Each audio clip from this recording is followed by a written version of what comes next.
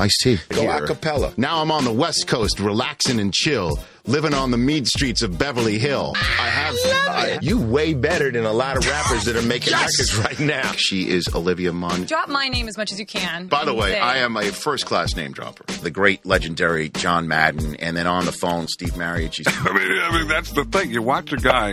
Wait a minute. You're playing, it's like, Mooch, how did you sniff that out so quickly? I sniffed that out.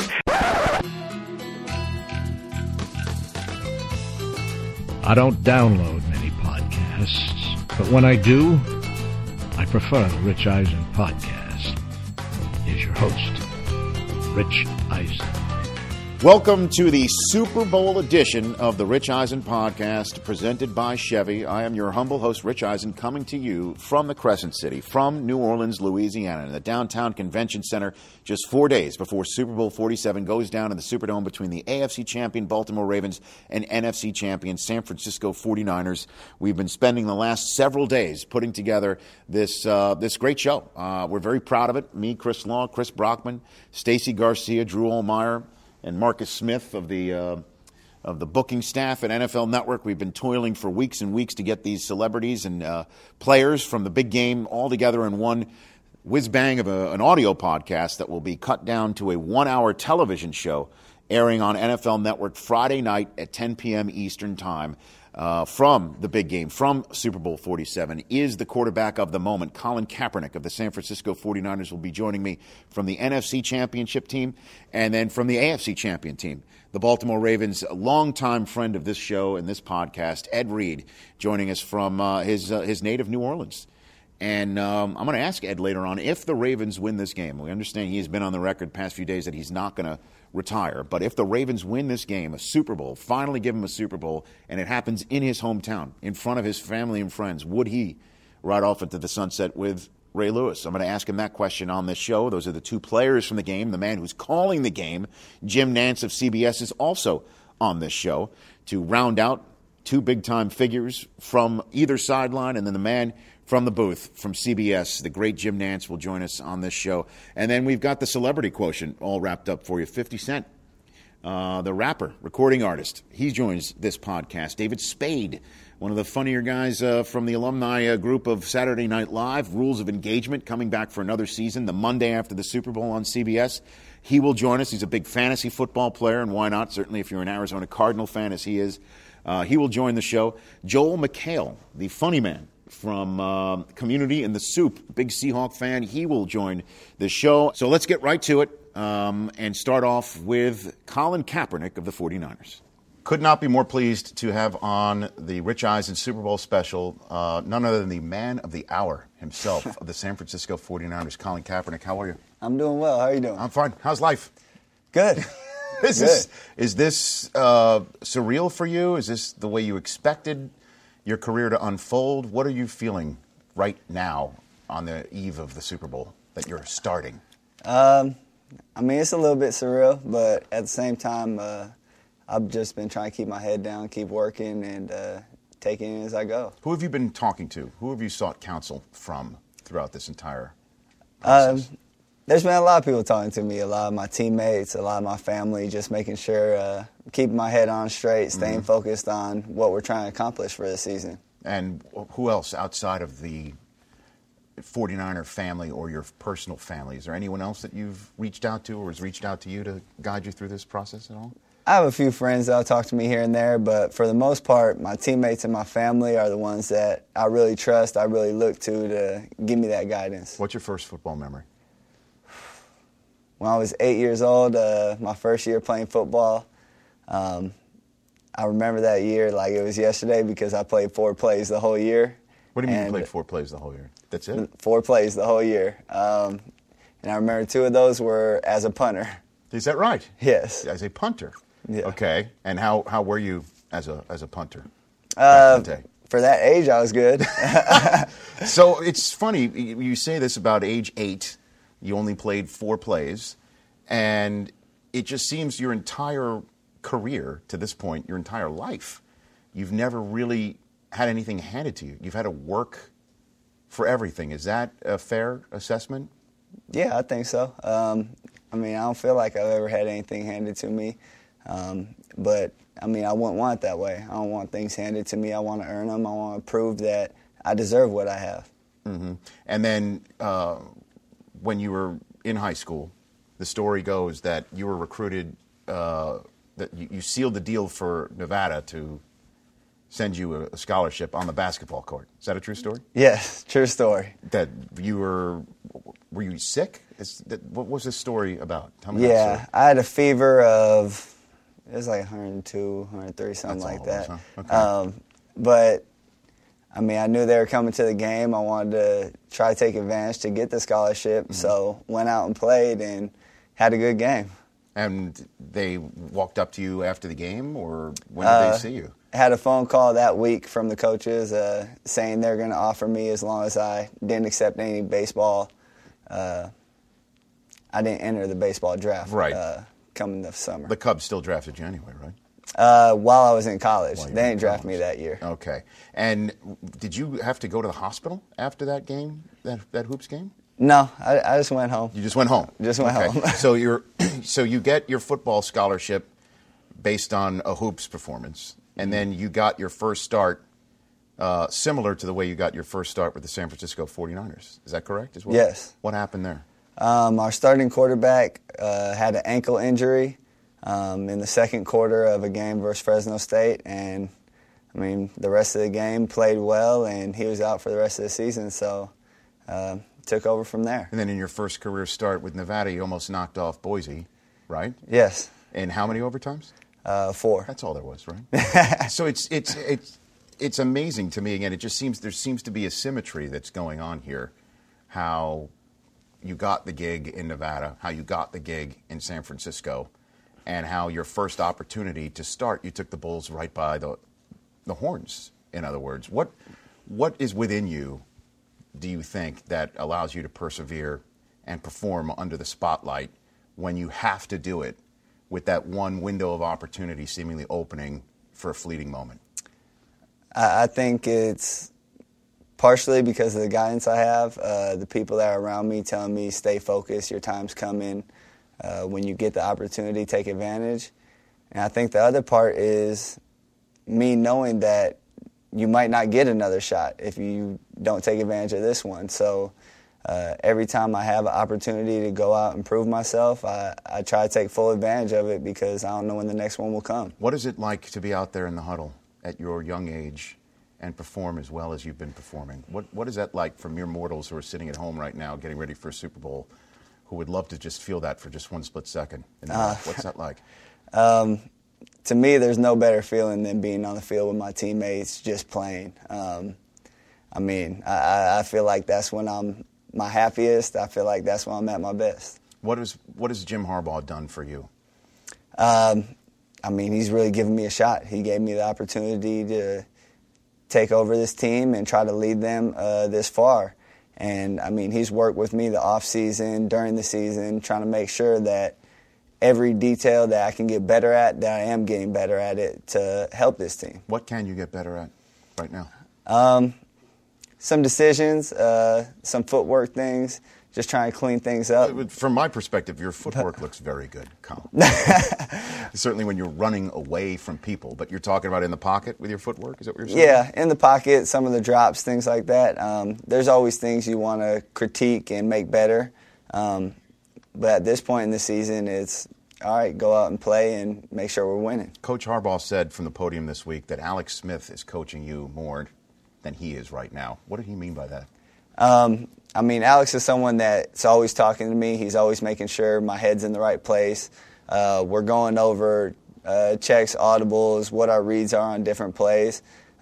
Just making sure that both of us are mentally prepared for the game. We all know you're an adopted man. We also know that your brother sent 100 DVDs of your high school play to colleges to try and get you noticed. We know that your family's been behind you this whole time. What does this mean for your family, what you have been able to do since week 11? You would have to ask them. For me, I've just been trying to do everything I can to try to make them proud. I think the best moment for me was last week after the game, my mom gave me a hug and started crying because she was so happy. And to me, that's something special. And when you're going to step on that field on Sunday, what are you expecting? What are you expecting out of yourself? To play well. I mean, you can't expect anything less of yourself than to go out and perform well and help a team win. Before I let you go, I've got a couple Kaepernicking questions. When was the first time you did the whole kissing of the bicep? When did that? How did that start? It started in the Miami game. Had a touchdown towards the end of the game that I did it, and it started because of an article that was written about my tattoos. Mm-hmm. And to me, that was just my way of showing that, I mean, I love my tattoos. They mean something to me.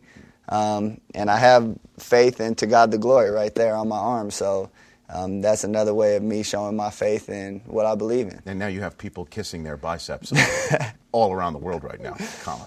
Well, I hope they keep doing it. Well, I have a question for you. In my job, what I do for a living, would it be appropriate if I cracked a great line on Dion or won an argument with Michael Irvin, if I just, went like that to punctuate it? Would that be a good use of the Kaepernicking? Right? That'd be a perfect situation to use it. So you give me free license to use it. I'm not going to call it Eisening. Clearly it's your thing. But that would be appropriate? That would be an appropriate way to do it? Very appropriate. Did I do it right? Oh, yeah. Mine's not nearly as big. Just like that. Yeah, just straight to the bicep. Very good. And I've got a present for you as well, because I knew already going in that you were a punter to start off your career. There you go, punters are people too. Appropriately extra large for you. Well, thank you. Wear that with pride. I mean, I know this is in your past, but everything clearly you wear everything on your sleeve. Obviously, yeah. This has got and you can show off the ink and everything in this thing. So it's perfect. There you go. Good luck to you, Colin Kaepernick. Thank you so much. You're a good man, and everybody just loves watching you run and pass and do what you're doing for the 49ers and Super Bowl stage. It's just incredible. So good luck to you. Thank you. You bet. That's Colin Kaepernick right here on the Rich Eisen Super Bowl special with his new T-shirt, and me with my new way of showing off for Dion. Colin, ready for his moment in the sun. And the question is will he provide the same entertainment in the same winning play from the past two games in the playoffs and the Super Bowl? If he does, he might just be the MVP of the Super Bowl, which is not too shabby for a guy who was the MVP of the Humanitarian Bowl just 4 seasons ago at the University of Nevada. Now we're going to switch gears up and go to 50 Cent. All right, it's time now to break down the Super Bowl. The man whose new album, Street King Immortal, is going to be released this spring. He's got a health and fitness book, Formula 50, out in a newsstand in a bookstore near you right now. 50 Cent joining us here on the Rich Eisen Super Bowl special. How are you, 50? I'm great, man. How's everything? I'm doing fine. So you're Giant. I feel like I'm a year late with you. You're a Giant fan. Like last year should have been the time that you and I were talking before the Super Bowl, yeah. I imagine. Yeah, I mean, but it's exciting. The Giants, last year they had a great performance. And, I mean, this year, I'm still a Giants fan. I'm such a New Yorker that I roll with New York regardless of how it's going. So I still got some hope here with the Knicks. Let's see what we can do there. That's true. That's true. They seem to be doing pretty well this year. At least you got them. But how do you view the Super Bowl? How can you? Because the 49ers were a team that you guys beat last year, and I'm sure you might actually feel that you have a chance to do it again since you did beat them in the regular season. What are your and then the Ravens took care of you pretty harshly in December as well. How do you view the Super Bowl? Well, I mean, it's still exciting for me to actually get a chance to see it. I'm going to New Orleans. I want to see the game, and with Ray Lewis closing his career, I'd like to see him go out on top with the Ravens. And then they got what Ray Rich, the kid, he's actually from New York. He's from upstate New York, by the Bronx. Right. So I'll go out and support the Ravens. So you're rooting for the Ravens in the Super Bowl? Yeah. Just because of that. So how do you think the Ravens can take care of this Kaepernick kid who is so huge? He seems to have every physical attribute that you'd want out of a quarterback: speed, quickness, the arm, the mind, the youth. he doesn't even know what he doesn't know probably right now. How do you think the Ravens can handle them, 50? Exactly. I think that this is why the Super Bowl is such a great event every year. You know what I'm saying? You end up with the best of the best. They perform so well that you know, it can go either way. So it's exciting to be there. Each moment, each play, everything counts. Like somebody can have a bad night and just that, you know, those small decisions, those small things are going to mean the most in this actual game. What about your football career? Do you have one? I don't have a football career, you know. I mean, this sport is definitely they put it to the side for guys that are really like I played with boxing a little bit, but not in organized actual sports like with real padded football. We always played touch football in the actual neighborhood. That doesn't qualify for that actual question you just asked. But no, it sure does. Come on, that's the way things start.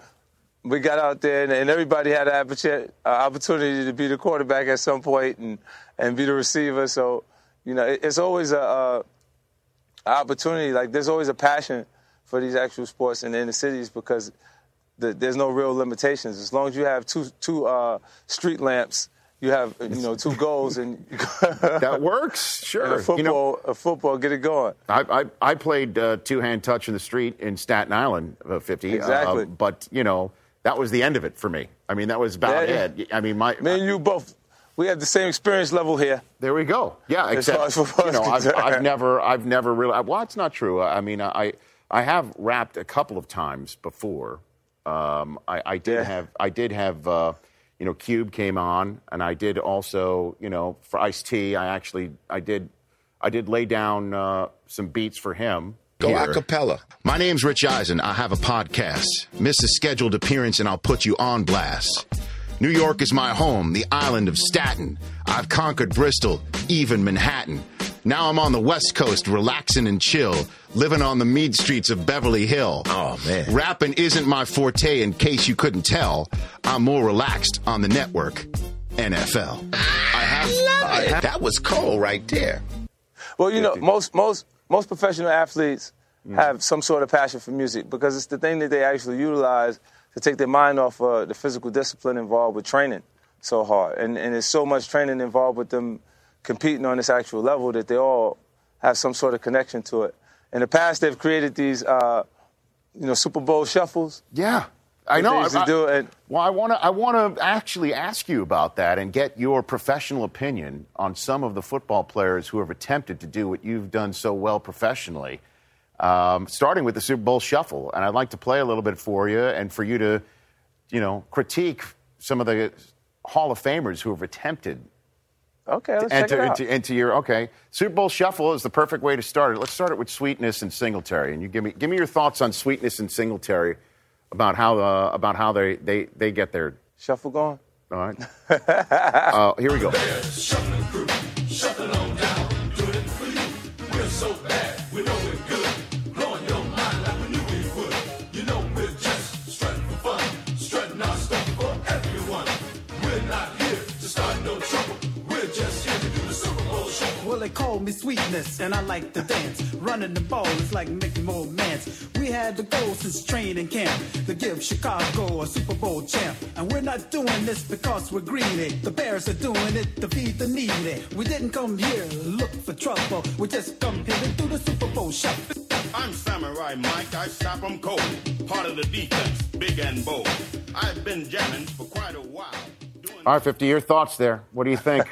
What do you think? I think they got their point across. You know, the production's a little dated. Yeah, sure. You know, if we did something now with producers that allowed it to feel like right now, hit music right now, I think it'd be exciting.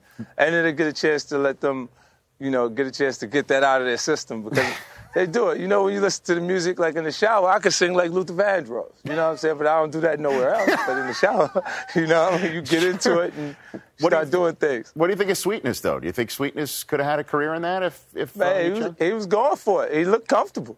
He did. And Singletary as well. Singletary, you know, he still rocked the glasses, too, back in the day. Yeah, and some of them wanted to. You know, they had to kind of go, oh, let me do it. I'll do it.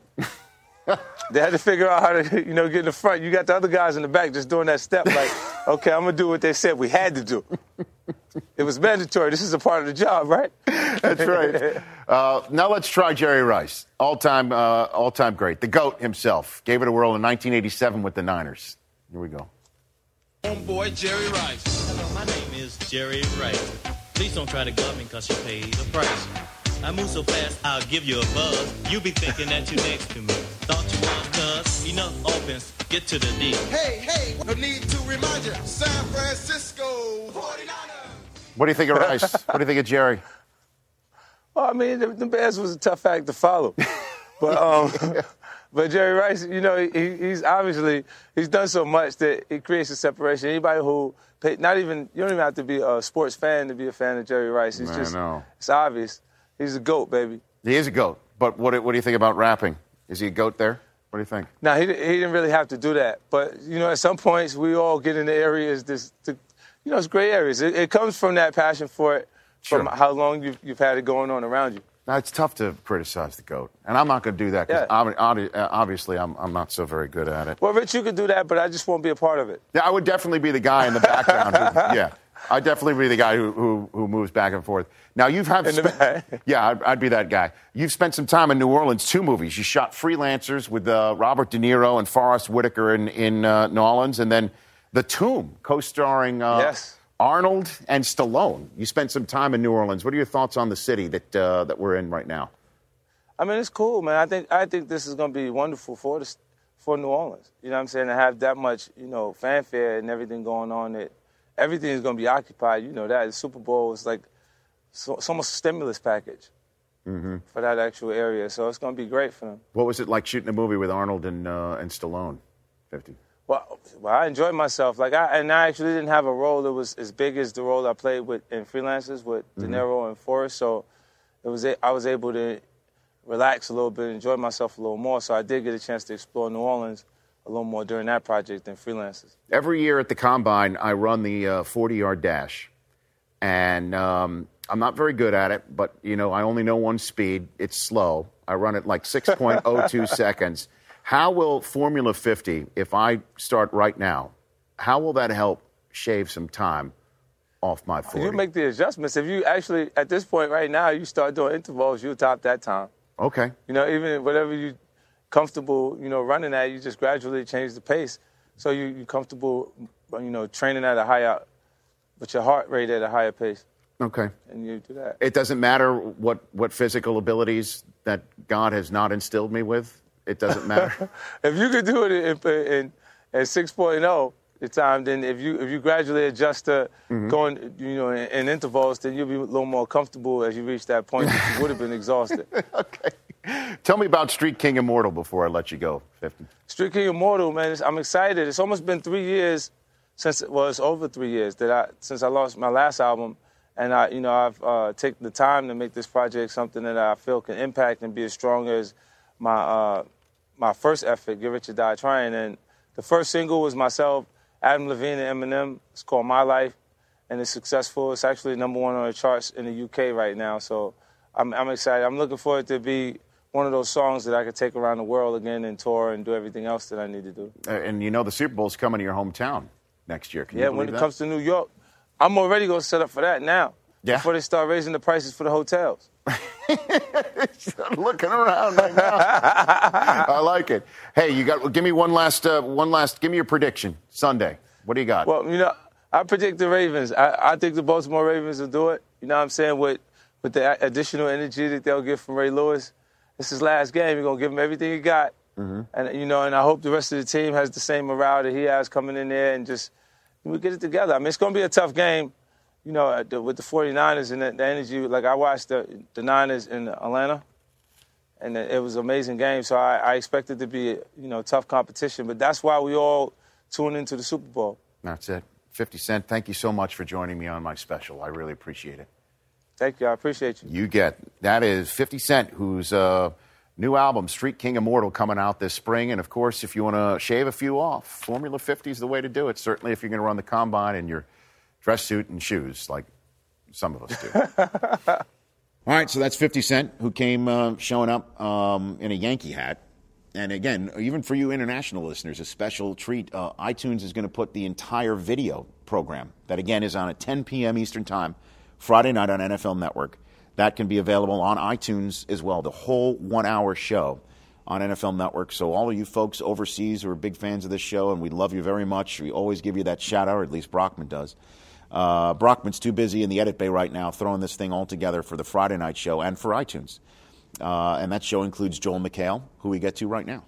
This man's been hosting The Soup for almost as long as his network's on the air. The 4th season of his hit show, Community, debuts the Thursday after the Super Bowl. But one thing you may not know about Joel McHale, single-handedly won the national championship for University of Washington back in the day. You're welcome, University of Washington. Good to see you, sir. Nice to see you. Thank you for helping promote Community. Why wouldn't I? It's a fantastic program. God bless you. We've had Gillian Jacobs on this show before as well, your co-star. If we could have, I don't know, 10% of an NFL broadcast rating, then we'd be the biggest show in the history of television. Is that really the metrics that pretty much? You're Does this for? get similar ratings to an NFL game? Oh, no.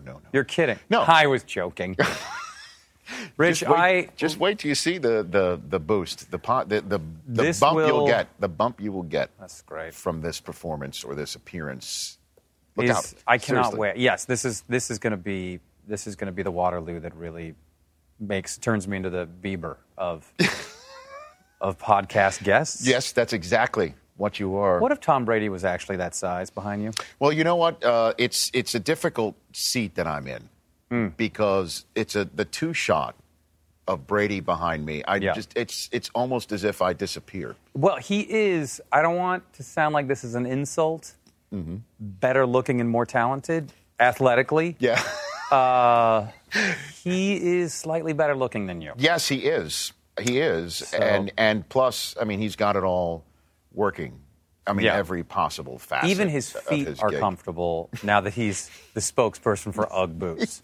If you had said UGG boots, which was just ladies wore them, and it was like and then he starts wearing them, and now every dude. It is tough for a football player to say, yes, I line my shoes with sheepskin, right, and not have anybody look askance. Yeah. Or look at them differently. Right. But Brady brings that whole sort of dynamic now to the you're UGG like, set. I need a pair. As a matter of fact, my entire clothing is draped in sheepskin right now. You can't tell. Wow, but that's how comfortable I am sitting. That's incredible. Right now. If Brady were a real man, he would play in UGG boots and just show how comfortable he is in the pocket. Maybe when he was sliding into Ed Reed, he thought that he was wearing Uggs, and this won't hurt Ed. Yeah, it'll be fine. If I go in cleat first. And yet there was no sheepskin. There was, and it went right into Ed Reed. Have you met Tom Brady 100 times? Yeah, no, I have interviewed him, and like I said, I'm not kidding What's you. What's wrong with him? Is there something wrong with anything? No, there isn't. There's not a thing wrong with him. He won't die. He'll just ascend to heaven. It's it. But your team, the Seahawks, took care of him this year. Yeah. Up in the Pacific Northwest, from where you hail. Yes, it was a thrilling year.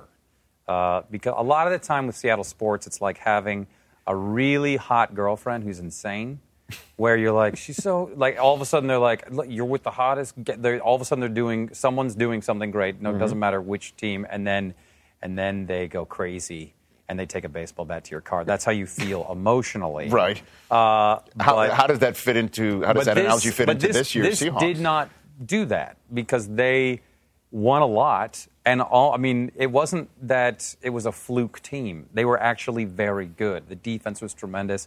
Russell Wilson, in all these situations where you thought, well, this is where this rookie is going to he's going to crap the bed, and he didn't. He never did, not once. He had such confidence. Oh, it was so thrilling. And to know that he's 5'10", that he's still like foot taller than Seacrest, but to know that he's back there and basically cannot see a single receiver and just throws it up, he was like Daredevil. He had extra senses or something. He's the real deal. He was here for our Championship Sunday morning show, game day morning, here the whole day. The real deal. I get here at 4 a.m. for our Sunday morning. Yeah, it's a rough call time, but, somebody's got to do it. I do it. Only once in a blue moon, Mariucci might beat me here. Kurt Warner might beat me here one day on a Sunday. And one day. One day, not the whole. Right. First person on Championship Sunday to be here was Russell Wilson. Beat me here about 15 minutes, fully dressed, ready to go. He showed up at 3:45. He sure did. That he did. He did. But that's what he does. And I'm sure he studied film all the night before. I swear, fully prepped. If he wasn't married, I would marry him. because now you can do that. Now you can do that in Washington State. You can do a lot of things in Washington State now. Yeah, and look at our defense was tremendous. Incredible. If only, I mean, there was just those last 2 games we would get down. I felt it at first we were like the Borg, where they let you, the Borg from Star Trek? Yeah. No, from Galactica, right? How dare you? No. I didn't mean to correct you. Those are the Cylons. The Cylon? The Borg? Oh, that's the Borg. The Borg are from Star Trek Next Generation. From Battlestar What is wrong with me? Anyway, the Borg just learns your ways and then uses them against you, which is you kind of feel like, because we were down 24-0 in the first half? So you were down 20-0. 20-0, and I was like, but what we were doing was just gathering information, apparently. If we could do what we did or we had done with the 49ers, which was we got a lead and we never lost the lead, and that would have been great. But it's interesting how strange bedfellows can be made in the NFL. I imagine you being a Washington Husky through and through. Way to weave that in.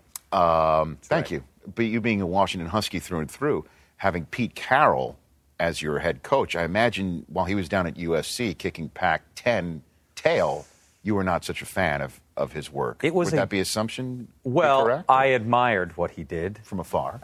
From afar, going like, that man clearly knows how to coach a football team, as he keeps going up to Seattle and beating my team over and over again. Right.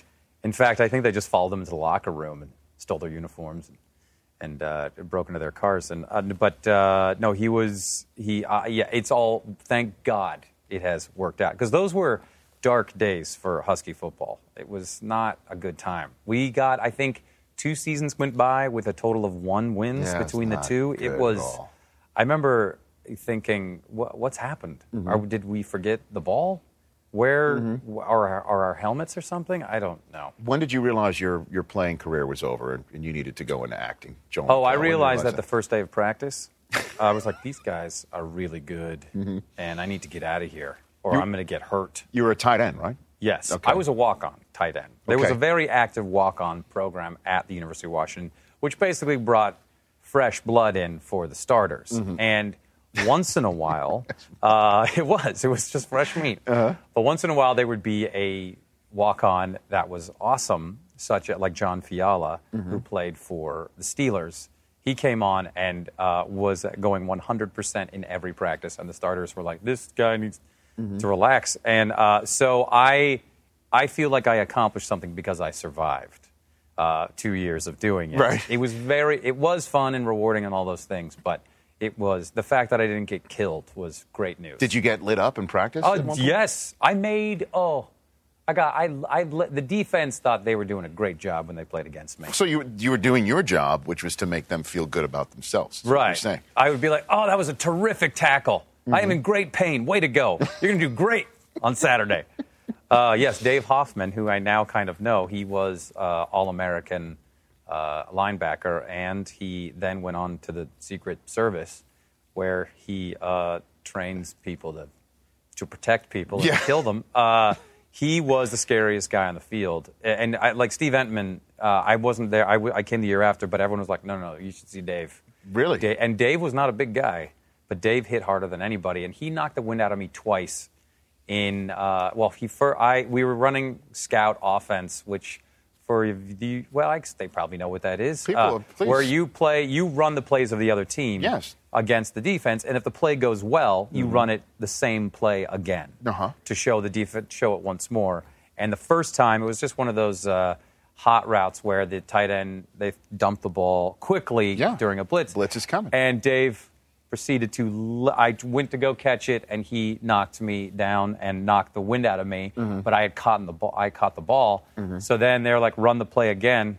So I'd already had the wind knocked out of me.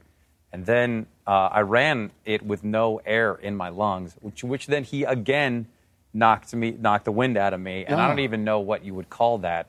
Like some sort of double winding. Double wind. I don't know what it was. And then they said, run it again. And then when they called the play, I just ran a whole different route. I just ran off the field. Here's when I did realize that I should definitely not pursue sports. Was during skit night, because all the freshman football players had to perform a skit for the seniors, and it was kind of part of hazing. And my sketch went very well. What was your sketch? I made fun of the team doctor who would always say, like, someone would come in with like a bent up finger. You're like, you're fine, you can play. And then it was always, you're fine, you can play. And then it got to the point where we just dragged in a player. You're like, he's been dead for 3 days, coach. He's like, he can play, get him in. And then we brought in a kicker who had because kickers never had to get hit. Sure. They were kickers, and then like one guy had a hangnail, and then the doctor freaked out. But it sounds hilarious. Sort of like the Monty Python is just a flesh wound. Yes. Right. So, but at the very end, the kicker, who has 0 injuries, he freaks out about how he needs to be taken care of. So the seniors love that. The doctor did not like that. He did not like that, the doctor. I got so much more respect for me that night than ever even close on the football field. So I thought, I need to pursue that. Yeah. Like the coaches were like, oh, hey, who are you? You're pretty good. Good for you. That was funny. We're going to kill you tomorrow. But anyway, so. Run it again. Yeah. So did you play with Brunell? Was Brunell on the team when you were there? Brunell was there. Napoleon Kaufman was there. Napoleon Kaufman. Damon Heward was there. Brock Heward was not there yet. Okay. The great Mark Bruner and Ernie Conwell were the other tight ends who were like astronauts compared to me running around with a little wooden cart. I mean, Mark Bruner was one of the and Ernie. They were such crazy athletes and both so smart. So I mean, Ernie. Athletes. What? The student athletes. They were. Ernie was benching 450. Why wouldn't he? When he was a freshman. Why wouldn't he? I know he was squatting 850. It was crazy, and he was running a 4.4 40-yard dash. And then there was Billy Joe Hobart. Billy Joe, who eventually, by the way, I don't know if you're aware of this, first interception of Ray Lewis's career. Really? Thrown by Billy Joe Hobart. And now here we are. I don't even know. I can't even call it full circle because I don't know if Billy Joe is part of the circle in the Super Bowl whatsoever. Maybe they should just get him there. Is it true that Billy Joe, I don't know if this is true.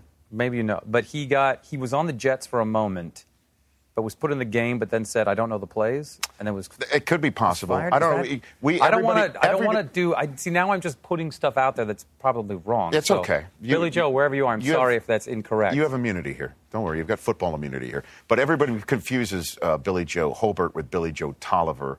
Just the whole Billy Joe thing just throws a lot of people off. So you could be that too. We could smear all Billy Joes right now. By the way, parents out there, if you name your kid Billy Joe, he will be a football player. It's right. No matter what. It's simple. Yeah, just name your kid Billy Joe. I know. And then you'll NFL player. What do you think of this Super Bowl? Break it down for me, Joel McHale. Look, the season ended for me 2 weeks ago, so I don't know what you're talking about. I don't know. You don't follow football after the Seahawks Who cares? 1-point losers. Oh, stop it. I know. But the 49ers are in it. And so West Coast. The last team to beat the 49ers are the Seahawks, week 16. I think we deserve, just ergo, we won the Super Bowl then. We should see if we can make that happen at this late date. Yeah. No, I like, it's because I have a lot, I don't know. Because I feel like if I say I'm a 49er fan, Ray Lewis will actually just burst through the wall there. We do have another. He's right there. There he is. He's right next to Brady. So be careful. He can animate amazing that you don't have him smiling in that photo. Nah. Not looking insanely intense. He is. That's what we got. But it's okay. We won't animate him if you choose the 49ers. That's fine. Is the bird, the raven, indigenous to the Baltimore area? Yeah, it's Edgar Allan Poe, who is a Baltimorean. That's so awesome. you got to make the poetic leap. I see. To put the 2 and 2 together. Now I have I didn't know that. There you go. Now I have huge respect because you're a Poe fan. What a great reference. You're a Poe fan. Yes, and do you think in Edgar Allan Poe's wildest dreams he would think that he would get a team, like a huge crazy team? Well, they did unearth this week, Joel. You know so much more than me. Well, they did unearth this week some of Poe's earlier writings on the pistol offense and how to stop it. And they're going to try and incorporate the an iambic pentameter. Flacco's going to call out the plays, and that's how they're going to beat the 49ers. That's amazing. I'm giving you that scoop right here. They should put the audibles in, or when Lewis is like, never more, and it'd be amazing. Right, the usher. They just keep going on and on. You keep going on and on. Who do you think's going to win? I guess I can't Are you reversing it? Are you reversing it You're right now? Literally an NFL expert. I know. You literally work but for I the also network. finished last in one of my fantasy football leagues, so what do I possibly know? But I don't know. It just depends on if Kaepernick can avoid the mistakes. Because if he plays the way that he did against Green Bay, yes. I think it's a wrap. Yes, I think but you're right. you never know. That whole Ray Lewis retirement thing can actually take them to the Yeah, podium. I think Ray Lewis in the locker room before the game might sprout wings, or another set of arms will just burst out of his side. He could. And then just a horn comes out. It could be that. You never I don't know. There's a dude just walking on the set. That's okay. So I think I'm going to have to go with the 49ers. Very well. Because West Coast, my brother lives in Oakland. So, yes, I know that the Oakland Raiders are there. So you got a prediction but and a shout-out. I'm just saying. All together. Yes, he's an Episcopal priest, lives near Pleasanton, everyone. Pleasantville? Pleasanton. Pleasanton, which, by the way, John Madden essentially owns lock, stock, and barrel. Are you aware of that? No. Yes. He owns pretty much all the real estate in Pleasanton, Do you think he owns California. my brother's church? He probably does.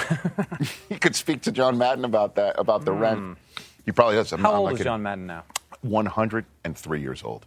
I feel I feel like, I mean, he's obviously immortalized in the video game. Yes. But is he still doing commentating? No, he's not. No. Occasionally on the radio or something. Do you talk to him ever? I never talked to him. You've never spoken to him? I mean, I've interviewed him for this show, but I haven't spoken to him in a very, very long time. If you want me to get a message to him, I will, Joel. Really? You can do that. Yeah, sure. I'm not kidding. I can do that for you. I'd like him to give me my brother's church so I can call the rules. Last question for you: is the Manti Te'o story made for the soup? The Yes. sports story made for the it soup? is if it had been an imaginary Lohan sister, Yes. it would have been perfect. There are, I swear that when you start talking about sports on E, people are like, what language did he just start speaking? This week we told a Harbaugh brother, it was something like the Harbaugh brothers are going to be, are going to probably settle because they're brothers. The game might come down to a titty twister. Can we say that on the NFL? Will that be bleeped? It doesn't matter. I think that's a purple nurple. That's everyone. about to say purple nurple. Wedgie, and so people look at you like, "Are you sure you want to tell this joke?" Because there's no sort of pop culture reference in it. We're very confused as to what you're talking about. Mm-hmm. But the Manti Te'o thing is pretty great. I hope it never dies down. Well, if it is that a play on words? That you hope it never. You hope it now, never. do you think that never fake dies do you down? think he was in on it? I do not. I do not. I think he was just hoaxed, and it was the most mean-spirited, elaborate hoax ever perpetrated on the most naive linebacker in the history of college sports. All right. I think so. He was almost like they could remake Being There with Manti Te'o. Right. I think that's possible. I would if they like could to do see that. the. We could work that in the Hollywood script. I'd like to see the NFL version of Being There. I really would. We'll work on that here. Would you come on the soup sometime? Please. Are you serious? Yes. Done. Please. All right. Please. Would you wear? You have to finish the sentence. It's a version of Spanx, but they're very revealing. Is that a deal breaker? Well, maybe. Okay. We'll have to figure that All one right, out. I'll- I don't know. yeah. I don't know. But I know you have Brian Williams on. You don't make him wear. Yeah, he's Spanx, coming do you? on February 6th until he cancels. Well, He really- yeah, until- February 7th is when Community begins its 4th season. Thursday at 8 o'clock. And I appreciate you coming on here. I Joel McHale. appreciate you promoting it. I'm not joking. I'm and serious. I know you hear it all the time, but I've been watching you since SportsCenter started back in '78. I know that you were part of the launch. I was part of but I've been now with the NFL Network. I'm the type of guy that I'm like, I'm not going to buy the whole packed game of this. No, I'm not going to spend that money. And then I just buy the games per Sunday. Well, I'm like, that's good. I'm losing. Why didn't I just buy the whole season? Well, good. We need more people like you. And then we'll take those people and send them to communities. $45 a game. And I'm like, I don't care. I'm going to Just see hit it. the buy button. And then my 7-year-old comes over and goes, we are going to play now. and then I'm like, but I want to. And he's like, then he gouges my eyes out. Well, thanks for coming on. Thank you for having me. I appreciate that. A true pleasure. No, anytime. We'll please. see you on the soup. That is Joel McHale. Well, I will see him on the soup. Spanksless. I'm sorry I didn't dress up. That's okay. You can come back anytime you want. I'm just Dressed glad- up? Yeah. I'll please. make up for it by being in a top hat next time. And we'll put you in Spanx right here on the Rich Eisen Super Bowl right. special. Joel McHale, whose Seahawks wound up just a point shy, a couple points shy of making the NFC Championship game in San Francisco, and who knows what happened in that one. The third time would have been a charm for one of those teams facing each other this year, but obviously San Francisco is here and taking on the Baltimore Ravens, who, as we all know, has an all-timer in Ray Lewis hanging up the cleats, and a lot of other players aren't really being talked about as much, and that includes our next guest, who's been on this program time and time again. Couldn't be more pleased that he joins the Super Bowl show, Ed Reed. Could not be more thrilled to have on the Super Bowl special the pride of St. Rose, Louisiana himself here at his first Super Bowl in New Orleans, Ed Reed. How are you, Ed? I'm good, Rich. What is this like for you in awesome. New Orleans? Awesome, man. To be home, you can just feel it in the air, looking at that Mississippi River, seeing the people, it's awesome, man. How many people say to you that you were part of this Ravens Super Bowl championship in 2000? A lot of people think everybody.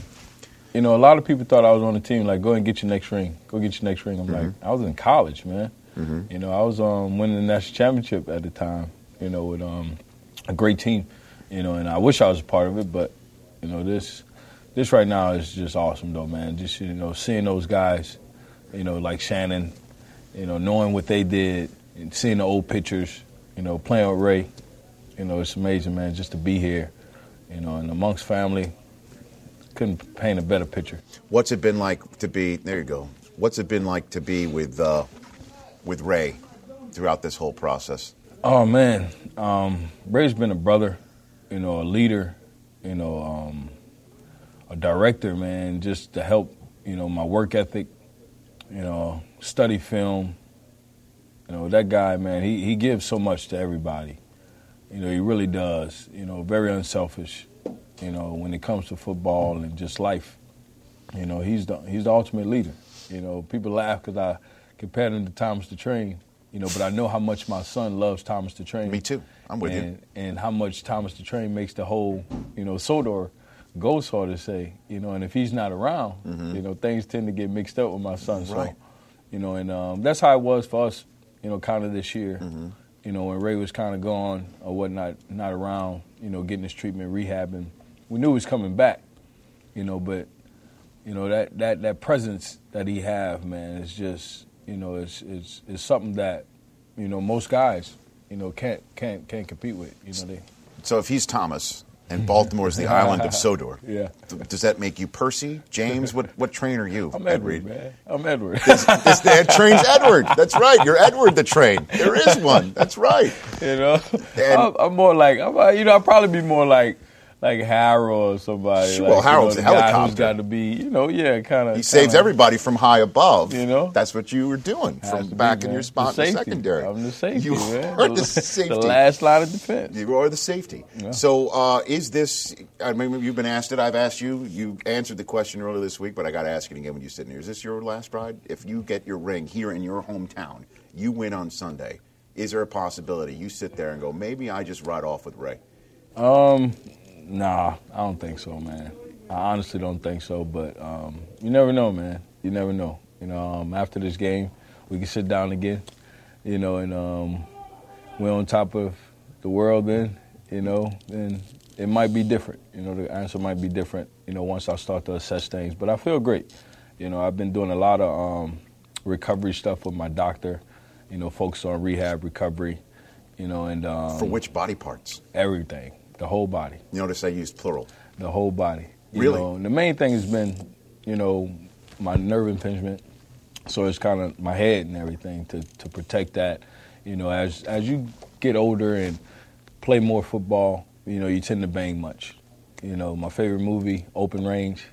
And he says, a bang on the head can make a man strange for the rest of his days. So I believe, that's true. And I feel the effects, of where I've been with this game. That's why I've been assessing it, the last few years. I think a football player has to do that. If you play this game as long as we played it, if you don't assess yourself every off season, you're crazy. If you just out here play football, get to the off season, play in the off season, enjoy yourself, and don't think about your family, your future, your body, you know, your gift, your temple that God has given you, you know, you're just out here, man. You know, so, and I know long term it's going to have its effect. You know, that's why I agree with what President Obama said. You know, I wouldn't force it on my kid, you know, or push him away from it if it's something he wants to do. You know, for most kids grew up here in Louisiana, in inner cities, you know, sports are their only way out. It's football, basketball, baseball.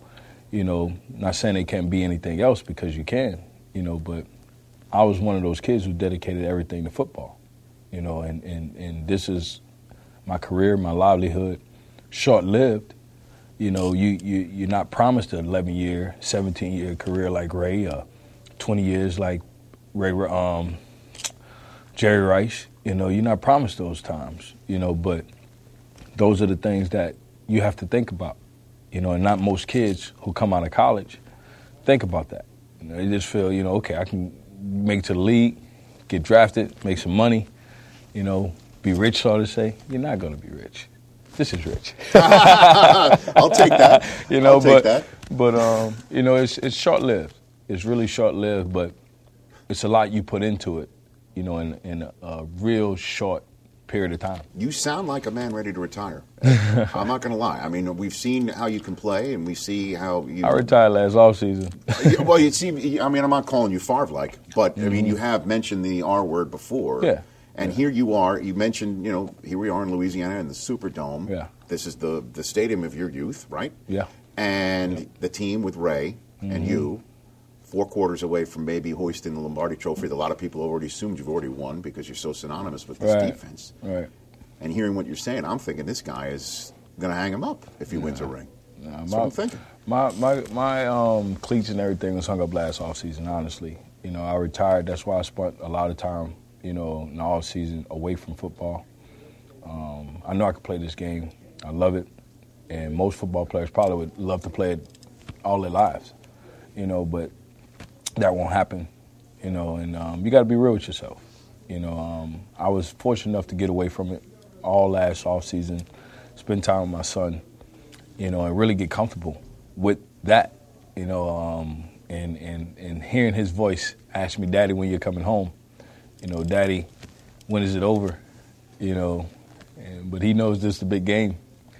You know, it put things in perspective, make you think about what's really important, and that's more important than anything. You know, to be able to throw that ball with him, talk to him, you know, and him to understand me more than anything, you know, because of all the things that's going on physically in the league, the toll it takes on you, you know, something you got to think about.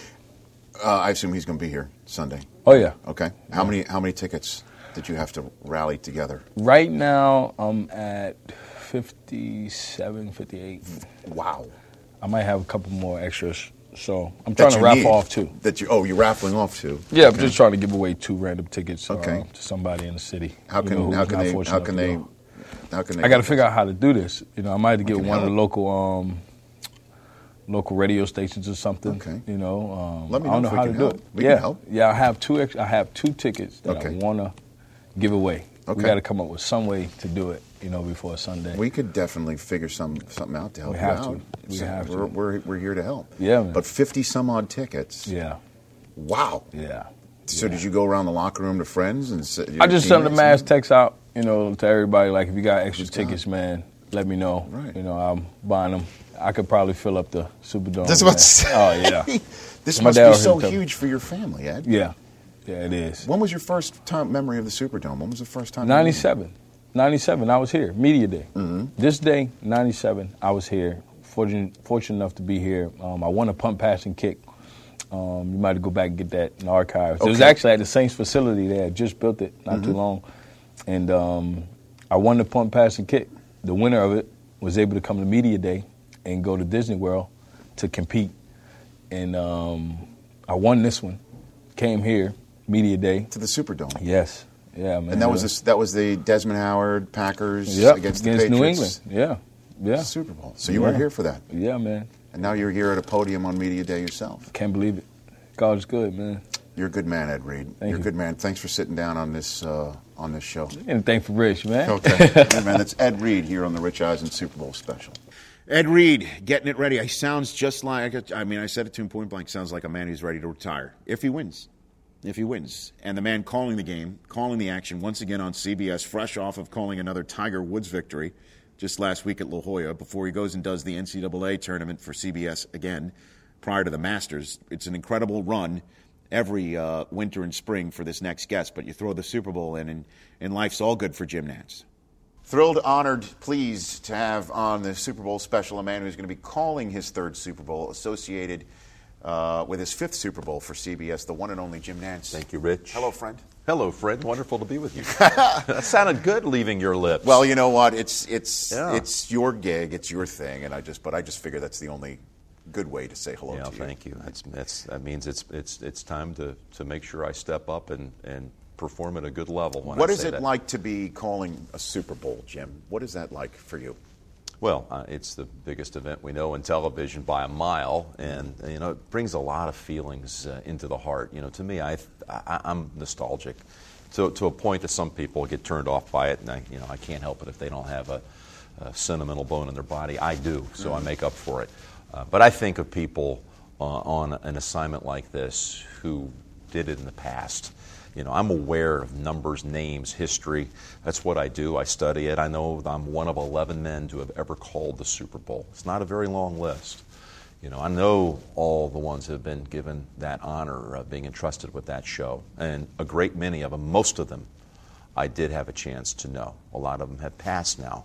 But I go into that booth on Sunday, and I'm thinking about Pat Summerall, and I'm thinking about Jack Whitaker, and I'm thinking about Dick Enberg, who I had dinner with on Saturday night, just to pick his brain for an evening about Super Bowl memories. And that, to me, is what it's about. I'll call the game.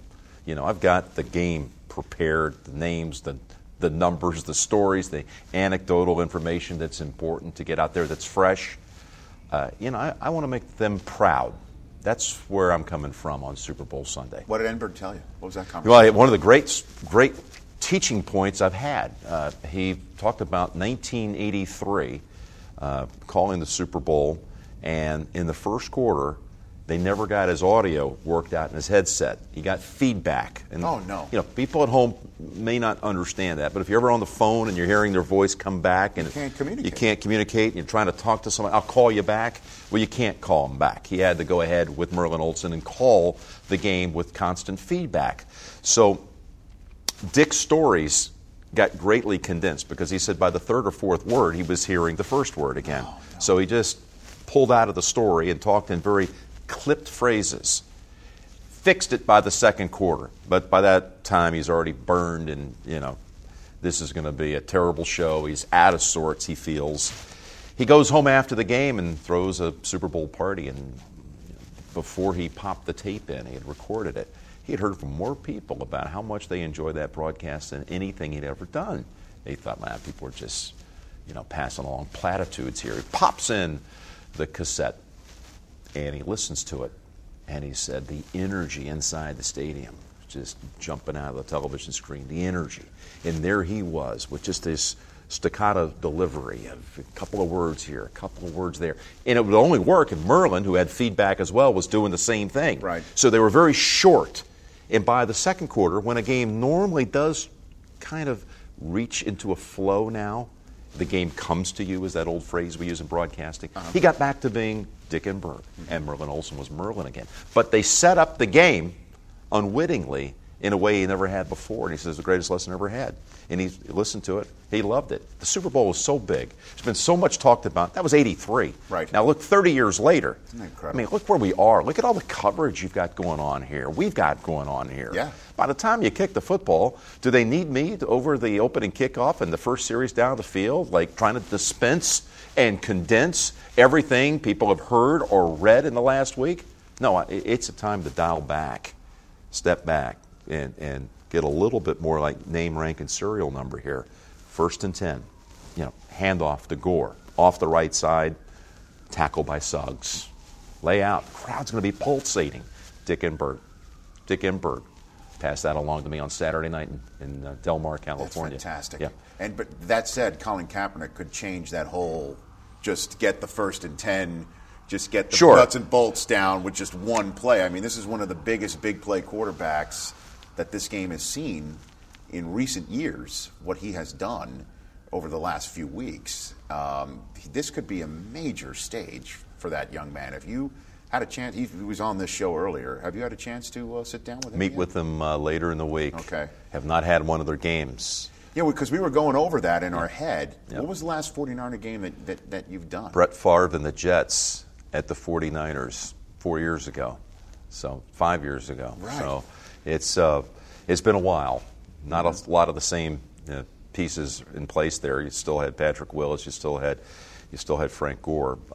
You had Vernon Davis, but it's a whole new team, obviously, with a whole new culture in there with Jim Harbaugh.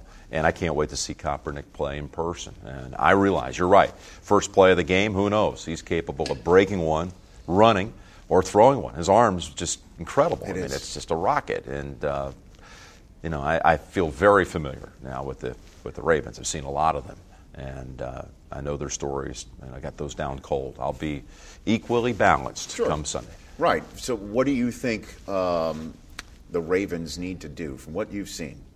You've seen them in the AFC Championship game. You've also seen them throughout the season when they were sort of an up-and-down team, struggling on offense, then struggling on defense, et cetera, et cetera. What do you think the Ravens need on Sunday, Jim? I think that they need to get production out of Ray Rice, and I think Pierce, his backup, could be, a star coming of age in this game too, by the way, the rookie out of Temple. I think they need to be able to have the balance because Flacco right now he's on fire, and their defense is whole. I mean, their defense, I talked about it in their wild card game against Indianapolis. First time the Big Four were really on the same field at the same time. But, you factor in other things too. The month of December, Pollard missed 3 games in that stretch where they were really plummeting.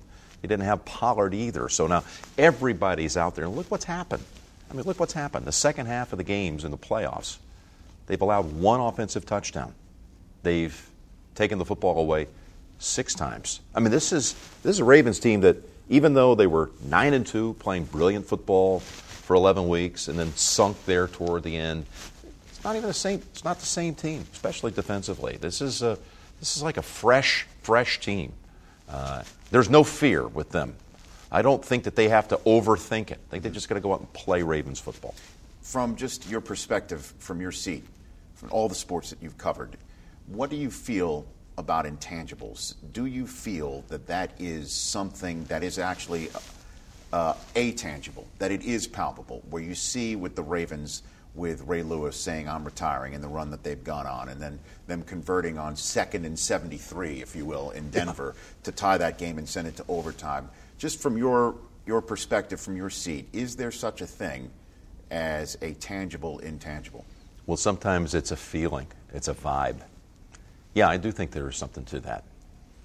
Before their wild card game against the Colts, which would have been on January 6th, I met with them on the 4th at their facility. And I walked out of those meetings, and it wasn't just the fact that Ray was coming back to see action for the first time. It was to a man. You could see it at their practice. You just felt it. Flacco said to us, we're about to explode. My dad told me, Steve said, go crash the party. We had like an hour with John Harbaugh, and you could feel there was something that was unifying that team. Maybe it was Ray Lewis. I don't know. But I think it was the fact, too, they were all healthy now, the whole sum of it all. That night, our group went out to dinner. I don't make predictions, particularly in public when I'm calling a game. Right. But privately, I'll tell people, I think this is what we might see. Because we have access to both teams that people don't have. And I said to our team, I don't think that Sunday's game will be close. No disrespect to the Colts. I just had a feeling Ravens at home, after being with them for 6 or 8 hours that day, this was a team ready to do something special. And sure enough, they went out and they won the game 24-9, followed by the win at Denver, which sure, we all kind of thought Denver would win it, but I wasn't shocked. Right. I told people all week they're going to give them all they can handle. Never understood why they were such huge underdogs at New England after beating them in the regular season and the role that they were on. But yeah, I've got that just being around them. There's definitely a feeling. And I'm sure there's feelings like that too on the 49ers side. Kaepernick too. Yeah, absolutely. Coming to this building where Tom Brady. Same Tom situation. Brady. Same situation. Replaces the starter. Second-year quarterback. Yeah. Head injury for the starter. Comes in. Never lets go of the position. Maybe I've thought about that a lot. Maybe Sunday I'm going to be sitting there calling a game that's the dawning of a new era in the NFL. Right. And if Kaepernick has a chance to matriculate the ball down the field with little time left, maybe Sim should say they should keep pushing the ball down the field. That phrase from Hank Stram was New Orleans. Was right here, Super Bowl IV, January the 11th, 1970, on CBS. On CBS, Jack Buck and Pat Summerall were on the call, and that's where Hank was mic'd for the first time by NFL Films. And all right, boys, let's keep matriculating that football down the sideline. Right here in New Orleans. Right here. So, last question for you. You're in the midst of an incredible run right now. I mean, broadcasting-wise. You just came fresh off of calling another Tiger Woods victory on the PGA Tour. Now you're here calling a Super Bowl. You're getting ready for another NCAA tournament, which I'm personally excited about because Michigan's #1. There you go. And then after that's always, the tradition unlike any other with the green jacket. Would that be the Masters on CBS? That would be the Masters on CBS. So do you catch yourself at any point, Jim? Just like shake your head like, I cannot. I mean, this is the sort of thing that people in our industry would love to just do one of these, and you with CBS do all of them. I'm very fortunate. I realize it every day of my life. It doesn't have to fall during this stretch of 70 days from Super Bowl to Final Four to the Masters for me to realize it. I mean, I'm living the dream, and I oftentimes don't feel worthy, to be honest. I realize I've got some wonderful opportunities, and you have to greet them with a grateful heart, and that's. People say, how do you prepare? And I'm a voracious reader. I'll be prepared. I'll talk to every player and coach that I need to, and I'll have everything read. But to me, preparing for these things is way bigger and deeper than that. It's a full breadth of life, in a way. I like to read, not just about the games or events I'm about to do. I like to read. I like to have knowledge. I like to know what New Orleans feels like, what the vibe is of the city. Now, does that come out on the show? I don't know. But I really want to know more about what people are feeling now at this point in my life than just, it's not a numbers-based broadcast. I don't live on statistics. I live on stories. And I will just tell you this. The minute I look forward to the most in this broadcast on Sunday is when the game ends. Somebody said, what are you looking forward to talking about? And, what would you like to say? Where will that be? And I said, I look forward to the game being over. You do? No, don't get me wrong. I'm not rushing for the game to get over. Of course. Can't wait for the game to get here. But I can't wait for that moment when it ends because I want to see what it looks like. And by the way, what am I going to say? I'm going to say nothing at this point. When two brothers walk across the field and meet at the 50, and one's the champion and the other one's had the hardest loss of his career, how does that moment get handled by them? I'm a non-factor. There's no narrative that I can put to that live moment, that iconic moment. I can only get in the way. But what's it going to look like? Hopefully we'll have it. 15 cameras will be trained on it. Hopefully we'll have the audio from it. How do you handle that? Right. If you win the Super Bowl, this is not going to be what it normally is. Can't be. This is in a way, emotionally, it's a compromised win for the winning coach. Sure, you want to win it. You got to win it. It's the biggest part. You want to win it for your players. I get all that. But you know how hard it has to be on your brother. Blood is suffering. And now you're going to meet at midfield. There's no unharnessed joy in that moment. It's a consoling scene. And to me, I want to see it. I can't think of anything I can draw a parallel to in my career where a family is going to be so high, so low. Where do they meet? The parents, Jack and Jackie, are going to be in the stands, but the brothers at that moment, that's the moment of all that I want to see. And Jim Nantz, the broadcaster, is going to be sitting back watching with the tens of millions of people as well, fascinated and riveted by that snapshot that will be played back forever. Jim, you're the man. Thanks for coming on. Thanks, Rich. Everything from the bowl to to the NCAA tournament, Masters. Good luck, Michigan. Oh, thank you. We need it. Last time, saw those guys in a Final Four was 94, but they were here in 93 in the Superdome 20 years ago. I was calling that one. Don't remind me. Yeah. These things. I'm sorry, I didn't mean to bring up a Don't source. call a timeout on the interview or anything like that, but thanks for coming on. And Always we a look forward pleasure. to your call on America's most watched network, right? CBS. That's what they tell me, CBS. That's what you tell us, too. Jim Nantz right here on the Rich. Super Thank Bowl you. special. Jim Nantz, everybody, on CBS on Sunday night. Kickoff just shy of 5:30 here in the Central Time Zone in the Crescent City in New Orleans. Let's wrap this show up with the funny, the hilarious David Spade. Very fired up to have this man on this show on the Super Bowl special. The night after the Super Bowl, Rules of Engagement, this man's show returns for 7th season. David Spade, good to see you, sir. You too, pal. How are you? All right. You Ready to go. You ready for the Super Bowl? What is the Super? Where do you watch the Super Bowl? Where do you watch it? You got your man cave and the Spade household? I do not. We went to the Super Bowl one year, and that year the Drew Brees won. Yes. And it's so chaotic and crazy and fun. It's good to do, but sometimes it's good to be home watching the replays, and Sure. the craziness is sort of contained. But this year, I'm either going down to Newport to golf and watch it, or unless Sandler instructs me otherwise. We were all going to go with the grown-ups cast. Right. But now Rock and KJ can't go, so we might just me and Adam go to Las Vegas and watch it. Is that so? Okay, because I know, the Breeze, the Saints Bears, the Saints Colts Super Bowl. Yeah. You went down to promote Grown Ups. Yeah, really fun. At the time, it was just Grown Ups. Now it's, I guess, technically Grown Ups 1. Yeah. Grown Ups 2 Grown-Ups coming out 1. this summer. Because normally that's what Sandler does. He gets the whole gang together. Well, that was sort of the reason I did the movie. Because they go, we're doing the Super Bowl and everything. I go, oh, great. And then there's been some problems, and Chris is doing a play. I go, that's the worst reason not to go to a football game. Yeah, Chris Rock is doing his play that I guess we can't even say the name of the play here on NFL. Oh, yeah, it's a dirty name. Yeah. But that's a fun one. I saw it in New York, and he's good and all, but I'm like, you did it. Let's move on. Yeah, let's go to the Super Bowl. Yeah.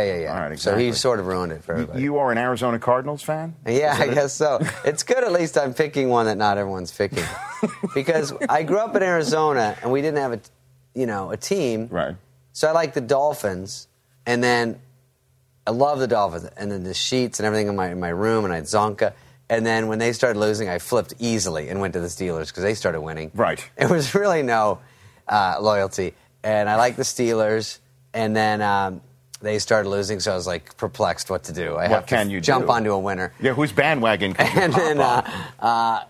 And then I got the Cardinals just because they're there, and I think I should like them. And I come to L.A., and I'm a phony because if I go to the Lakers, they're like, you should be at the Suns. And so anytime you come from somewhere, you're sort of lost. So I like the Suns, and I like the Cardinals. And I remember when Kurt Warner, that was our only shot we had. Then suddenly you make the Super Bowl. Remember when he got bounty-gated out of the goddamn game at the end of the play? He did. That had to be tied in. Well, I mean, anytime Kurt works here at this network. Oh, he does. And anytime, that B word drops, he sort of, he tightens up. Yeah, he gets this tick. I know nothing about it, obviously, and I've done the combine and everything. I'm very athletic. You understand that. Everyone gets that. Yes. But I watched it the last play. It was like a pickoff. He's on the other side of the field, just sort of jogging over, realizing the season's over. Boom.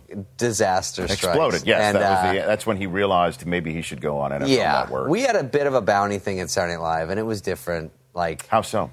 I would be like, let's take Sandler out before Weekend Update. He's just killing too hard. You know what I mean? Right. And I'd bring Farley over, and he's like, And I'm like, he's killing, right? And he goes, yeah. And I go, that's bad. He goes, oh, yeah. No, it's bad, right? I go, yeah, you don't want that. Because I think Farley could so easily take somebody out at the manipulated. knees. And he goes, and I go, just hit him low, and just then he can't go. And if he gets on a stretcher, I give you a cookie. Because Farley had that sneaky lateral movement. You thought like maybe he could go north-south, but he could go east-west. Agile. Yeah, he would have done all right at the combine. He's good. Well, what I want to do if I have a lot of money is get a football field-sized backyard and then make it a football field. Right. And then hold the combine at my house. Because it looks so fun to hang out with everybody. Well, it is fun with the 40-yard dash and then the running around the cones. Jumping high. But then you have to, that there's the Wonderlick. You know, the mental aptitude test. Oh, I don't like that. There's part. that. There's the body fat test, which No, I don't you wanna could do that pass. Well, Farley would have raised some red flags. In the interview process. With the real NFL, they should have like popping bottles contest. 10 bottles, go in a minute, because this is what's really going to happen with these guys. You got to get them prepped for the real world. For the real world. It's a little bit of football, but it's a lot of other stuff. Yeah, it's life. Bankruptcy stuff. It's tough. There's a lot of life issues. Yeah. So, but yeah, with you with the Cardinals, at least one year you had that one. Oh, it was a real dream. One moment, and it was no, that one wasn't in Arizona. We had one Super Bowl in Arizona. Well, it was in Tampa where you took on the Steelers, one of the teams of your youth. Yeah. In that Super Bowl. How about this? One time I'm at a bar doing stand up as a kid. We can take this out later because it's a boring story. This is a great story but already. I'm doing stand up and sort of sucking. I was new at it, and then I see this girl I used to date, and she's there with the Zonka. Larry Zonka? The Zonk is at our bar out of nowhere. And I'm like, ga. Because he had the helmet with the thing. I mean, I knew it growing up. He was my man. I was freaking out meeting him. I couldn't care less that he might be nailing, this chick I like. And but then I think they're probably not because he's 35 or something gross and old. Uh-huh. I was like 22. And I'm like, well, she's 24. There's no way, Maybe she had the sheets, too, when she was younger. She was all over it, and I was sad. And I was so juiced up on Star Juice that I couldn't even see what was really happening. I didn't have time to be jealous. Right. And then later I was like, but I liked that I got to meet him. And I found out later it's okay to be super old and date young girls. You learned that early on, and then I learned reaping that's the really rewards. what I pulled out of Zonga. I was like, that's really the big lesson. Right. So what was the room? What was your room like when you were a kid? You had the posters, and you had the bed sheets. I had the sheets with every team on it. I had the same sheets. They were very Seriously. cool. Yeah. Like the old school. Yeah, we're 70s sort of the same age. It logos. was sort of logos, but they were all. Yeah. And I had posters of everybody, Warfield and Lynn Swan and anybody. And they were sort of rotating as who was doing well, So I wanted to look cool at my school, so I wanted to like the right people. Right. It just totally fit in. Everyone tried to stand out. I wanted to be exactly like everyone else. I didn't want to be beat up. I just wanted to find out exactly what everyone else liked and then like that and just really be a follower. And sort of still like that. And but Lynn Swan was that Lynn Swan that made the catch off his knees? Of course. He made catches everywhere. Yeah, I used to make those sort of heads-up plays when I was Super playing. Bowls and stuff like that. Yeah, it was good. You play fantasy, correct? Did you play fantasy football? I play with the Happy Madison goons. The Happy Madison. With Happy Madison, guys. they're the producers of Rules of Engagement. And then my idiot non-famous friends in Arizona. And that one I don't really pay attention to.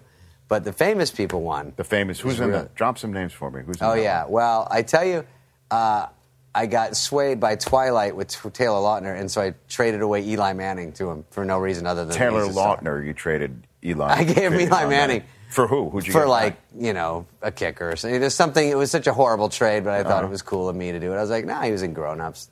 Help the guy out. Right. And then, I got screwed. He talked me into a receiver that got hurt 12 minutes later.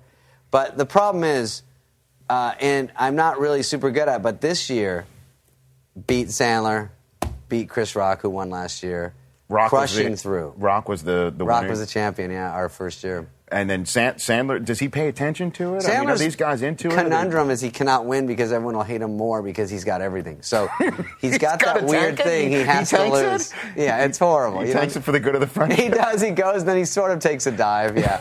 And then I'm over there, so excited. Meanwhile, I realize there's 6 guys on the IR when I'm playing him. I don't care. I'm still so excited to beat him. So he doesn't really pay that much attention to the roster. But I went to the finals. I'd say I won, obviously, if I won. Of course. But I went all the way to the end. There's 12 guys in it. And I played Jack Puta, who's one of our producers on all the movies. And he's locked in, though. He's locked. I mean, that's all he does all day. I feel like there's some sort of cheating going on, but I can't pinpoint it. But that's how I justify it. It feels better to say it that way. What's your team name? How about how stupid my team was? We have 2 quarterbacks. We'll take all this out later. Sure, that's okay. Flacco was my gamble, and he sort of did good. He had hits and misses, but he did good. When he performed what he did in week 1 against the Bengals on Monday Night Football. Yeah. They scored like 40-some-odd points. I traded for him on the spot. Oh, see? I thought this is going to be his year. Yeah. And then he spit the bit for most of the season. He did sort of take a dump on me. And now when it doesn't matter, comes down to it, he's a Super Bowl quarterback. He had a few years. I had Skelton for some reason in some flurry of events. There's no reason for that. I know. What do you mean for some reason? There is no reason. And Colin wasn't even hurt yet. I go, what am I doing? But he was flow. It's hard to explain. But he didn't really crush it for me. But not even for the actual Cardinals. Phillip Rivers. That's who I got for Eli Manning. Oh boy, what a dud move that was. He was a turnover machine. But Taylor was in Grown Ups. He's in a movie, and he was cool. And I was like, yeah, that'll be cool. And then he gave me some. He threw in some other dog with it. It was a bad trade. What's your fantasy team name? What do you call your team name? Jack and Diet, because I drink Jack and Diet Coke. Jack and Diet. Yeah, I like it. And is there the avatars of a Diet Coke? No, the avatar is me in like a Kid Rock mink fur coat profile view. It's so stupid. I don't know what I'm doing. It's fantasy football. Yeah, and that's a lot. But of it's fun. good. But next year I'm excited, and I'm learning as I go. I didn't know the whole first season I could trade people and stuff, so I just said, "Here's my guys," and 3 are hurt. And you got to shuffle around. You gotta massage. I'm learning. I'm going to be really good next year. I already went to the finals, so everyone's got high hopes for me. You almost got it. You want to take a crack at the actual Super Bowl? Do you want to break it down? You tell me who's going to win? There's a fear in my eyes. I go. You go. Wait a minute. Who do you think? What guys are in it again? Who do you think's going to win it? You got the Kaepernick. You got the Ray. This one's real tough. Yeah. I like to play it both ways. I go, the Ravens can really come alive, but they also could lose. You sound like us on TV. We do the same thing. They're like 14 hours till a game. Go predict the game, and you're like, well, this is why they might win. Everybody asks me, and I say it sounds like a cop out. Right? Of course, but and I was in 2 fantasy leagues. I won one, and then I lost one in last place, dead last, DFL as they say. And that was the one I really wanted to win. You have some that you win, it's great. There's one you really want to win. Any money involved? Little friendly gentleman. It was a for pride. A little bit, with a little sugar. By the way, the Half Madison won 0 money. Is that right? It's so horrible. But people ask, what do you think? And I give the answer, and it's legitimate. Whoever turns the ball over less is going to win the game. And it sounds like a total cop-out. But it's always true, right? It's true. And then you got Ray Lewis's jersey behind me here, and you might go, hey, they got Ray, and maybe they're going to win it for Ray, and then Kaepernick's behind you there, but that kid could totally take the game over and change everything. Yeah, that kid's blowing up late in the game. That is an odd situation with that Alex Smith. I think he's being a good guy about it. I don't know how I could handle that. He says it's bittersweet. All caps and bitter. Sweet in small letters. But it's very tough, and you have to say that. And then I did see a little quote where he goes, it's great, it's great, it's great. And they go, well, are you going to be okay being a backup next year? And he goes, we'll talk about that after the game. Yeah. He's sprinting away, just anything. Would you take Alex Smith on the Arizona Cardinals? We do take guys after they've peaked, so there might be a chance because we're never getting them right out of the egg. You know what I mean? Like little chicks. It's always like on the swing of the bell curve, down here.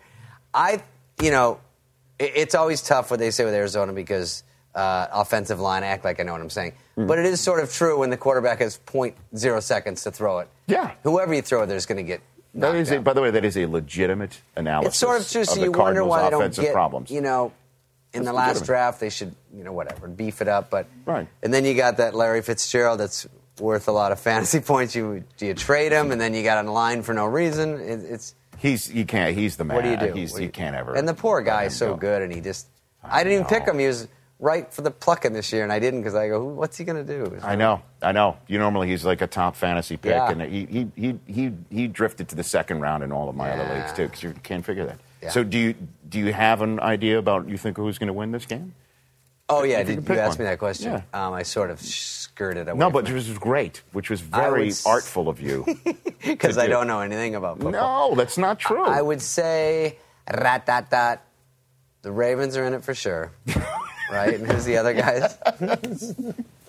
Once I realized they're in your division. Once we realized we weren't going, I was like, oh. Yeah, right. But I think it'll be Tattoo City. That guy will do it because he needs another tattoo that says like Super Bowl down his back and number 1. And that is one thing he needs is more ink. Yeah. Correct. By the You need way, some more tact. it's always like, hey, I got ink because of this. Then it's like, hey, I had a great day at Chick-fil-A and I had a good burrito, so I wrote that. You know, it gets weaker, the reason why they get tattoos. You know what I mean? The Super Bowl would be a legitimate. Yeah, exactly. reason That to one visit. works, and you Yeah. get the big trophy down your back. And then I would. Mm-hmm.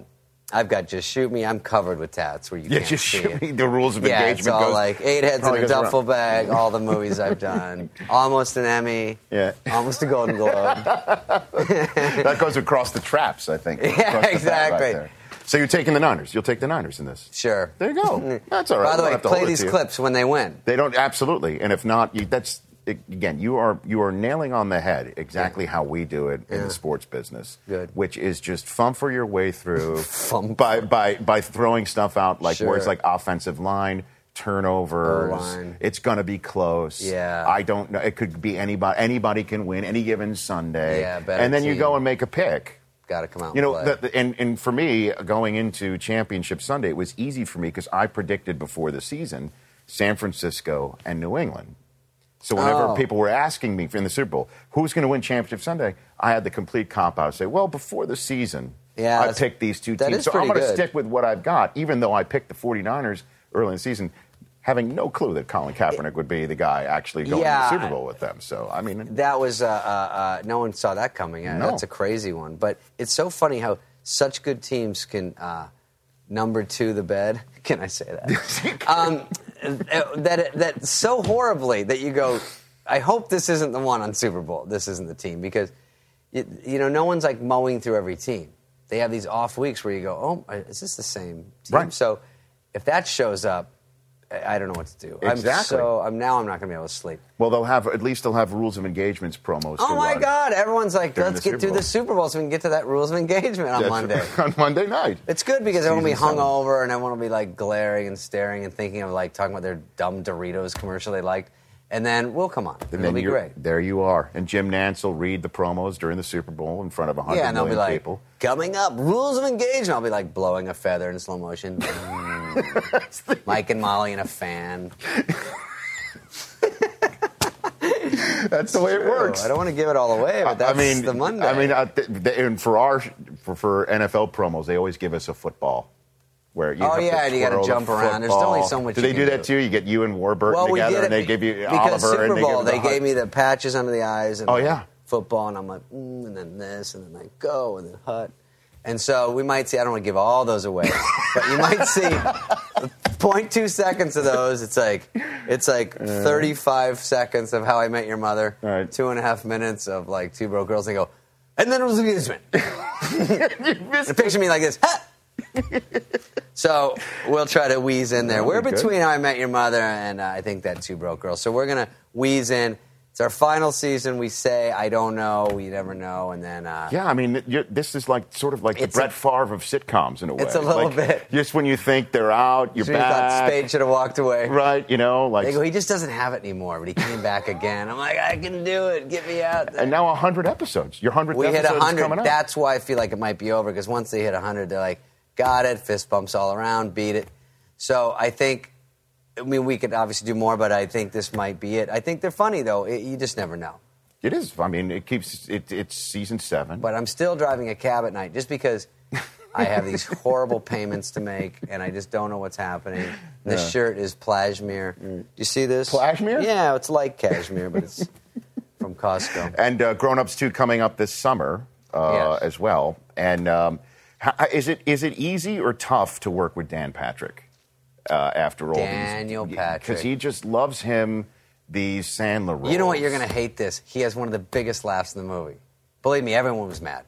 They give him... Sandler always gives him... Oh, my God. This is like the most accidental funny joke he's got because he wears high shorts. It's the whole movie. Okay. But he does a funny thing in it, and he's always scoring. But don't they put you in stuff? Have they not yet? Well, my voice was at the end of "That's My Boy." Oh, but it was one of the biggest laughs of the movie because I'm calling the race of the Tubby Took at the end. marathon. So nobody hears it's my voice because they're too busy laughing at what they see on the screen. Well, they needed. And I personally think Dan is blackballing me with Sandler. I think that so, he just too. does not want to hear the footsteps. He does not want you know what I mean? He doesn't Yeah, I want to know, see the new that- guard. He doesn't want you. That's his turf, and he's got 45 posters on his show. Yeah, I know. Salem. You notice he keeps And putting that's a the good posters trick. up, and we know it's like, Dan, we know you're in these movies. I get it. Yeah, I know. But he talks about it on his radio show. I might so- introduce you to Rob Schneider because his Okay. movies, maybe you could be his guy. Okay.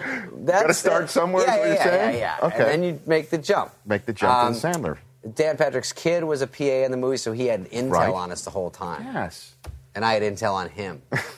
And he was like too cool. The problem was with this movie, and then we're going to go to a commercial, is that we're going to be done. Is that the movie? Done. We're like the old guys, and then we have fraternity guys like Taylor Lautner's buddies, Right. and then we have these sorority girls. And so, in the perfect world, Taylor Lautner and those guys wouldn't be on the set, and these sorority girls would have to talk to us, the grown-ups guys. But then there's guys their age that are cool there, Right. and then they're like, "Hey, who are these four guys? Are they in the movie?" Yes, we're the stars of the movie, ma'am. But instead, they're like, "Oh, do we have to talk to them?" Yeah, you probably should. Just say hi, Right. you know, because I'm like, Taylor Amscray. This is like, because when all the girls come over, they go, "Hey, are these guys in the movie?" And I go, "Yeah, you know all my married friends from the movie." And they go, "You're not married?" And I go, "No." And they're like, "What a dud." And I'm like, "Sorry, babe. All the cool guys are taken." It works. Back to life, back to reality. And Grown-Ups too in a theater near you this summer, and every theater, near you. And then when you watch the Super Bowl on CBS, just don't turn the television Keep off. it on. We get a lot of ratings because Yeah. people do not turn it for 48 hours. For 48 hours. They And just then go. you'll run into rules of engagement the next night of season 7 premiere. bean dip. All right, well, I'm going to get pre-wasted now because it's before the Super Bowl. I got to start. I wish we had some. We have no I know, set dressing. fun We've set. got nothing. David Spade here on the Rich Oh, Eisen is this real plexiglass? Super Bowl Wow. special. So I want to thank everybody again for joining this special Super Bowl edition. 50 Cent, David Spade, Joel McHale. Want to thank Jim Nantz, also Ed Reed, Colin Kaepernick, the staffs of the 49ers and Ravens for helping us get those 2 stars of the game on Super Bowl week, giving us that amount of time. Don't want to overlook that and thank them. And, of course, our great staff with NFL Network and NFL.com for making all of this happen.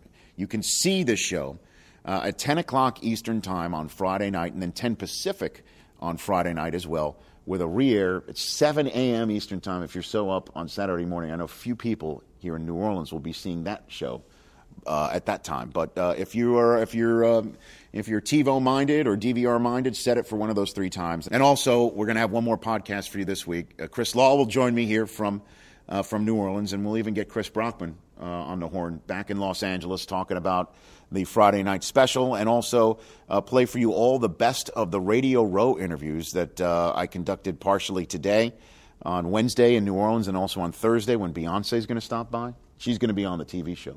My conversation with her, some snippets of that.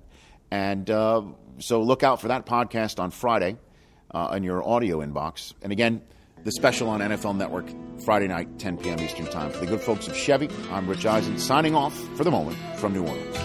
Stay listening